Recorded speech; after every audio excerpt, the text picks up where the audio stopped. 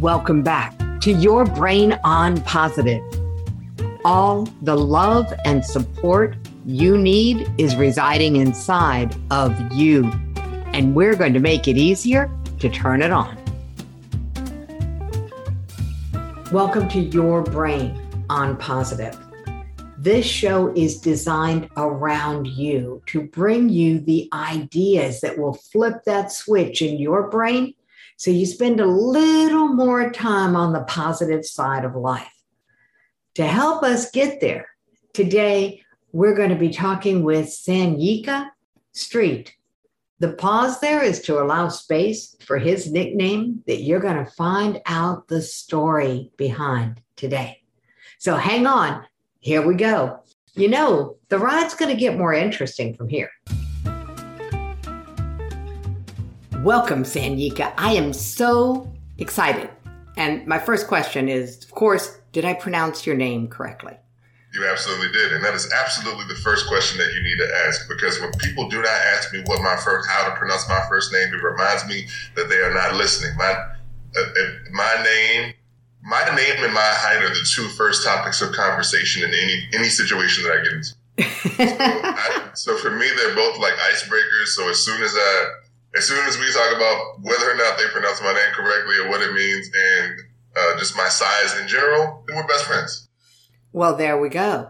You know, the funny thing about a podcast, nobody knows just how tall you are. And of course, you are sitting down at the moment. So how tall are you? I'll go ahead and play. Got it. Yeah, let's do it. I mean, so, you know, it's like War of the Worlds, right? It's like the throwback to radio. It's like no one actually knows what's going on. Like people doing magic tricks on the radio and stuff like that. So for my next trick, my height will be 6'8". Whoa. Okay. So you do stand out in a crowd. Literally everywhere I go. Until I go to the one place like I was at Sprouts one day. And I saw this guy, he was at least like 6'10" or 6'11". And I was like, you can have it. I was like, you got it. There we go. At that moment, you were not the tallest man in the room. No. It's a pleasure to be here, by the way. Thank you for graciously having me. I am grateful to be here. I'm delighted. When I started the podcast, The World According to Jackie, it actually started as a radio show. And the idea behind it was to help people own their space. Not just the space around them, but the space that is the most important. That little piece of space behind your eyes and between your ears. And what has come out of that is, of course, I get to meet people like you. And there is no doubt, and it's not because you're tall, all right? It has nothing to do with being 6'8". You own your space when you walk into a room. Now, when I met you, and you still do, you have a nickname attached to your name. And so what's the story? What's your world like? How did you end up being a Firestarter? I'm going to directly answer the Firestarter question. Yeah. Can I ask you a question about owning space? Oh, absolutely. What, in your view of me, why do you think that I own my space? The why behind it is what I want to find out. And so we're going to go there. So why you own your space, how you do it. Part of it is simply because you are obviously comfortable in your own skin. When someone owns their space, they are emotionally untriggerable for the most part. It's like, I call it wearing a layer of emotional Teflon, as opposed to the way I used to be. I used to walk into a room, and by the time I walked across a room full of people, it was like I was wearing a suit of negatively charged emotional Velcro. And everybody's negative emotions were stuck to me, and it felt really heavy. Yeah. So you don't seem to carry other people's stuff. That's what I mean by owning your space. You don't, so that's how it came about. Thank you for that. That's a beautiful distinction. I'm going to tell you about the Firestarter thing, and then I'll circle back to the not carrying other people's stuff, if that's okay with you. Perfect. I got the name Fire. I was pursuing the development of a career as a keynote speaker. I did a keynote talk. friend of mine, very accomplished British producer and musician. He's with a band called London Beat. And he came with me after the talk. He said, "Man," he's like, "I think you're great." He's like, "I think with my help, we can get you from great to excellent, and then from excellent to transcendent." I was like, "Well, sign me up." I was like, where does that happen? And then we hopped on a Zoom call like this. Is one of my very first coaching calls. He was the coach in this instance. And he looked at me, he said, "So tell me, Sanyika," he said, "so what do you do?" I said, "Well, I'm a coach, and I'm a speaker, and I'm a storyteller." And then he said, No. He said, "Those are modalities." He said, "What do you do?" And I was like, I have no idea how to answer this question. Like a minute goes by, 2 minutes go by, 3 minutes, 4 minutes. And then at about the 5 minute mark, I circled back to him, and then I just mumbled something. Not mumbled, but I just like a low tone of voice. I said, "I think I start fires in people." And then he said, "Oh, so you're a fire starter." And it's interesting that I asked you about my size, because what happened after that, he said, "Sit with it for a week, come back and let me know what you think about it." I didn't know what to do with it. I was just like, what did he just say? I was like, I don't even know what I just experienced. And then I went to this other guy who was helping me to develop my media kit at the time. And I asked him, I said, "What do you think about this Firestarter thing?" Because we were doing branding. And I was like, "What do you think about that?" And he said, Sanyika, I was like, "I'm not really crazy about the Firestarter thing. I think it should be something more about your height, because you don't talk about your height a lot." And then I said, I thought about it that night. I think I called my mom that night. And then the next day I said, "No." I said, "I think I'm going to roll with the Firestarter thing." I said, because not everybody can be 6'8", but everybody can be a Firestarter. Just to put a pin in that, one of the first human innovations was the discovery of controlled fire. Fire revolutionized the world. It transformed the world. There would be no travel without fire, because we could not transfer heat. There would be no light in the night. Fire killed foodborne illness. It allowed us to cook food. Fire literally transformed the entire world. So without fire, you and I may not be here right now. We have light. It is simulating fire, right? And so the idea of the tribal leaders and the shamans of our time used to gather us around the fire. And so the first leaders of our time were the people that started the fire. They were the fire starters. So at a core level, it is about leadership. And it is about lighting the fire within, lighting the fire under someone's ass, and at the same time, holding the torch to paint a vision of the future at the same rate. Oh, that's beautifully said. I love the way you unpack that. And I love the story of a coach, because I am a firm believer that while they say if you want to go far, you go with people, and if you want to go fast, you go by yourself, I don't think so. I think that we go further and faster when we work with mentors and coaches. That's been my story. I certainly did not go very far on my own or very fast. So, absolutely, without question. Yeah, I was a master of what I call incubating my own ideas. Right? So I'm talking about, if you sit down in a room with yourself and think of an idea, it is always an excellent idea. And then when you put rubber to the road and you start realizing that it's not working the way that you want it to work, and it's not happening in the time in which you want it to happen, and then you start getting discouraged, you're like, "Well, I tried everything." And I'm like, "Did you really try everything?" Because I think, one of the things about me and I love the fact that, you just brought up the idea of traveling fast, with other people, because, I always call it battle-tested knowledge. It's like, if you are rolling with somebody who has battle-tested knowledge, who has the ability to be able to see through the parts of you that have been manipulating you to stay in the mire and the muck that you have currently been in. Because many of us have been manipulating ourselves for our entire lives. And trust me, I have learned to see through all of it. and even in my own. And by the way, I have coaches as well to this day. And because you can't even see through all of your own shit. Oh, I call it the elephant in the room. We're really good at spotting it for other people. I train coaches in my modality now. I train them to be elephant spotters. We go on elephant hunts for each other because it's hard to see your own elephants. It's hard to spot your own limiting beliefs. It just is. It's the human condition. But boy, we're good at spotting them for other people. I like getting paid for that. Some of us, like you, have been trained by people like you to be able to spot them, but you need to be trained at spotting. Mm-hmm. So, for instance, I can project and I can say, I can spot what I perceive to be a limiting belief. And at the same rate, there's also there's a delicacy to it. There's a nuance to it. Because it's not, I was talking to one of my graphic designers on my team, and they said, do you like this? And I said, it doesn't really matter if I like it. From my own perspective, yeah. I said, really, the question is it effective? Is it effectively accomplishing the objective of which I'm looking to accomplish? And so from a contextual standpoint, the only reason that I would need to spot a limiting belief is as you move in pursuit of the attainment of an objective. Mm-hmm. And so is the limiting belief blocking you from getting what you want? That's what I tell people all the time. I say coaching is not about some altruistic endeavor in terms of turning you into fucking Buddha. I don't really give a shit about that.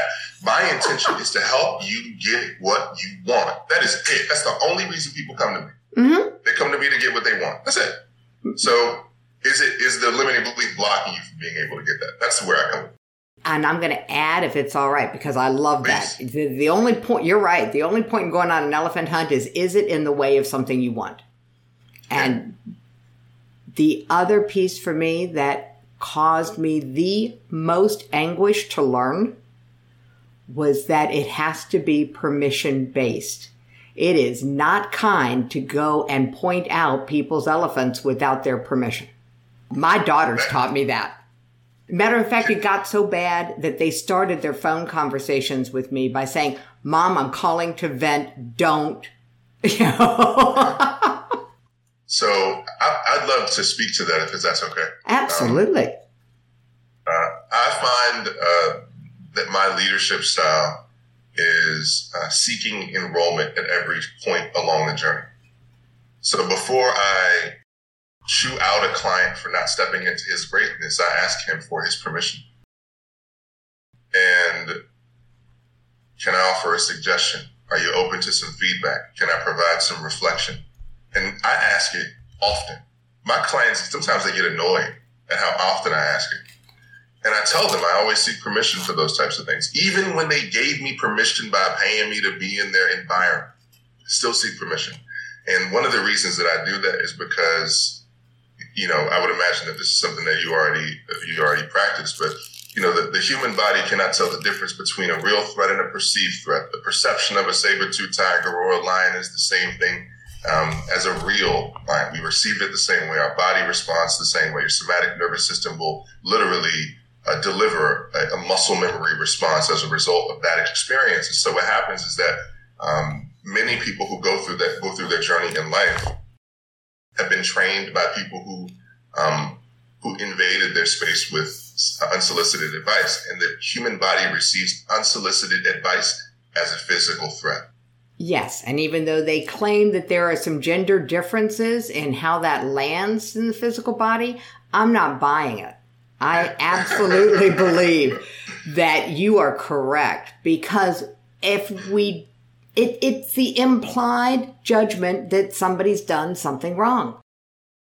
And if we are being made wrong, we're taught evolutionarily to fight that. And the worst part is that if it happens when we're really young, we can't fight it. We can't stay emotionally present for it. And I call that getting a hole in your soul, because a little kid viscerally, gut-wise knows, if you leave me, I will die. So they cannot make the adult wrong. They don't have the cognitive ability, the perception. They don't have a prefrontal cortex. So the kid, to survive psychically and emotionally, starts to believe a lie. And the lie is, there must be something wrong with me. And it pokes a hole in the soul of their ability to be authentic, to be in integrity, to believe in themselves. And I've spent my whole life trying to figure this out because I had so many holes punched in me by the time I was in my 20s. I could not put enough success and joy in the top. It all just leaked out. And other people's crappy attitudes and beliefs could seep in. And I didn't know where I ended and other people began. And that's how this all evolved, is I am on a mission to help people understand who they are, the integrity of who they are, and owning that. You brought up something I want to come back to, if you don't mind. You said the body and brain can't tell the difference between a real threat and a perceived threat. Yes, and a remembered threat. PTSD. It is nothing more than a remembered threat. But there's another side to this coin that people don't talk about, Sanyika, and it is what gets me up and gets me juiced every single day. The body can't tell the difference between a real, loving, exciting, joyful experience, a perceived loving, exciting, and joyful experience, or the memory of one. And we can now know how to use our abilities with our brains to rewire a little bit away from that natural negative bias that helped our ancestor, the caveman, survive, and into the joy. So I am determined to land this plane on the joy. What is it that you are the most joyful about today? I will answer that question directly. As I walked into the studio today, I remembered where I was last year when the pandemic hit. And it was in March. It was we were just getting news of the spreading of the virus in the U.S. And things were starting to heat up over a week. And it was like Thursday, Friday, and then over the weekend, it just blew up. And then that Monday, a lot of shit started hitting the fan. But the thing that I was thinking about as I was walking into the studio during that period of time is very similar to the place that I found myself at. Is I was like, I am so grateful to be in a position to be of service. I can't tell you how grateful I am to be like literally having this conversation with you, because regardless of where trajectory beats position. So regardless of where you currently are at in your journey in terms of launching this vision, you have already done something exceptional. And I am grateful that my contribution helps to accelerate your fire and your mission. And because during the pandemic, when the pandemic hit, I made a declaration to myself. I said, you know what? I am not going to fall into the muck and the mire of what is happening around the world. And what I did is one day on Facebook, I posted, I said, if you're feeling like you're going through a rough period of time, leave a heart in the comments. And then I will send you a direct message of inspiration, of love, and just to lift your spirits. Would you like to know how many people commented on that post? I'd love to know how many people commented on that post. 125. I sent out 125 direct messages. I had no idea how long that was going to take. And that period of time, and I felt so overwhelmed with joy as a result of going through that process, and it reminded me of this moment, and I put out I said, look, first 3 people that reach out to me, I'll do your podcast. And then I got like 14 messages. And I said, how can you be, Fred and I were having a conversation the other day, and he said, and we both agreed on this. And my mom used to say this when I was going through, you said you hit your point when you're in your 20s. I hit mine in my early 30s where my world was crashing down because I was stepping into accepting radical responsibility for my life. And I had no idea. And my mom said, be of service. And Fred was talking about, the creative aid. And he was like, yeah, help others. And that's exactly what I said. You know what? Let me just be of service. Let me just be of service. In this moment, similar to last year, the gratitude and the joy for literally just being here. When just showing up is enough, you are in the center of your own life. That was a beautiful, beautiful story. Yeah, at the beginning of the pandemic, who knew? I was coming in off of another trip. I was in the midst of setting up the nonprofit, the Teen Suicide Prevention Society, with my daughters. The pandemic shut everything down, and we got our 501c3. We got that launched on April 1st last year. we had no idea the need was going to go through the roof. So we are calling everyone to join the Teen Suicide Prevention Society because it's on a mission to make teen suicide a thing of the past. And that mission now is spread. And I realize that everything I do, interviewing people like you, people who know how to inspire themselves first so that they have the energy to inspire others, which is what I see in you. This is on target for me. This is part of the mission to make suicide in general a thing of the past, because when you are inspired by your life, you don't have any interest in leaving it. I don't have any interest in leaving this life. And if this life was over in this moment, I would be satisfied and full acceptance. So I operate in a to be in the greatest space of, I have to operate in the space of acceptance. I was having a conversation with the other day, and he was talking about how he was so upset with the fact that his custody situation with his partner, and I said, I have never seen anybody going outside arguing with gravity. I ain't never seen nobody who is mad that they can't fly. If you are operating in acceptance of what is, then you become the standard. And so my question to you is, are you willing to be the standard so that things move around you, as opposed to you trying to turn gravity into a bouncing ball, into a bounce house so that you can start flying through the world? But acceptance is the greatest form of being able to creation. Creation comes from a place of acceptance. I wanted to just say something about your mission. I just wanted to share this with you. I just wanted to drop this in the bucket because something just came to me. Are you open to receiving it? Absolutely. This is one of the things that it challenges maybe the preconceived notion of maybe what your mission is. But I help guys develop their businesses all the time, and we talk about where do you help people on the point in their journey? Mm-hmm. And there's something that you said that just registered with me about the relationship that you have with your daughters. Mm-hmm. And you said something about targeting. Like that, being able to help mothers heal the wounds with their daughters is not only like that is of that, like there are millions of relationships that need that healing. Yeah. Millions. I'm just posing that to you because were you to allow yourself to step into that possibility, I think it could be an untapped marketplace, and I think you'd be able to serve people. I think you'd be able to create a massive amount of impact, income, and influence in that space as well. That is my only offering. I love that. I'm going to take that not only into my heart, but I have turned over the majority of the work of the Teen Suicide Prevention Society to my daughters, who are now, a little on the more mature side. And they're taking over some of the speaking. They're taking over a lot of the reach outs. So, yeah, that's really an interesting place to play. So thank you very much for that. Absolutely. It's called The Mother Wound, by the way. The Mother Wound. The Mother Wound.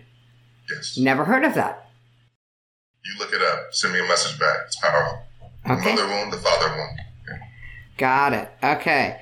So I will pass that on, and we will continue with that. I love that.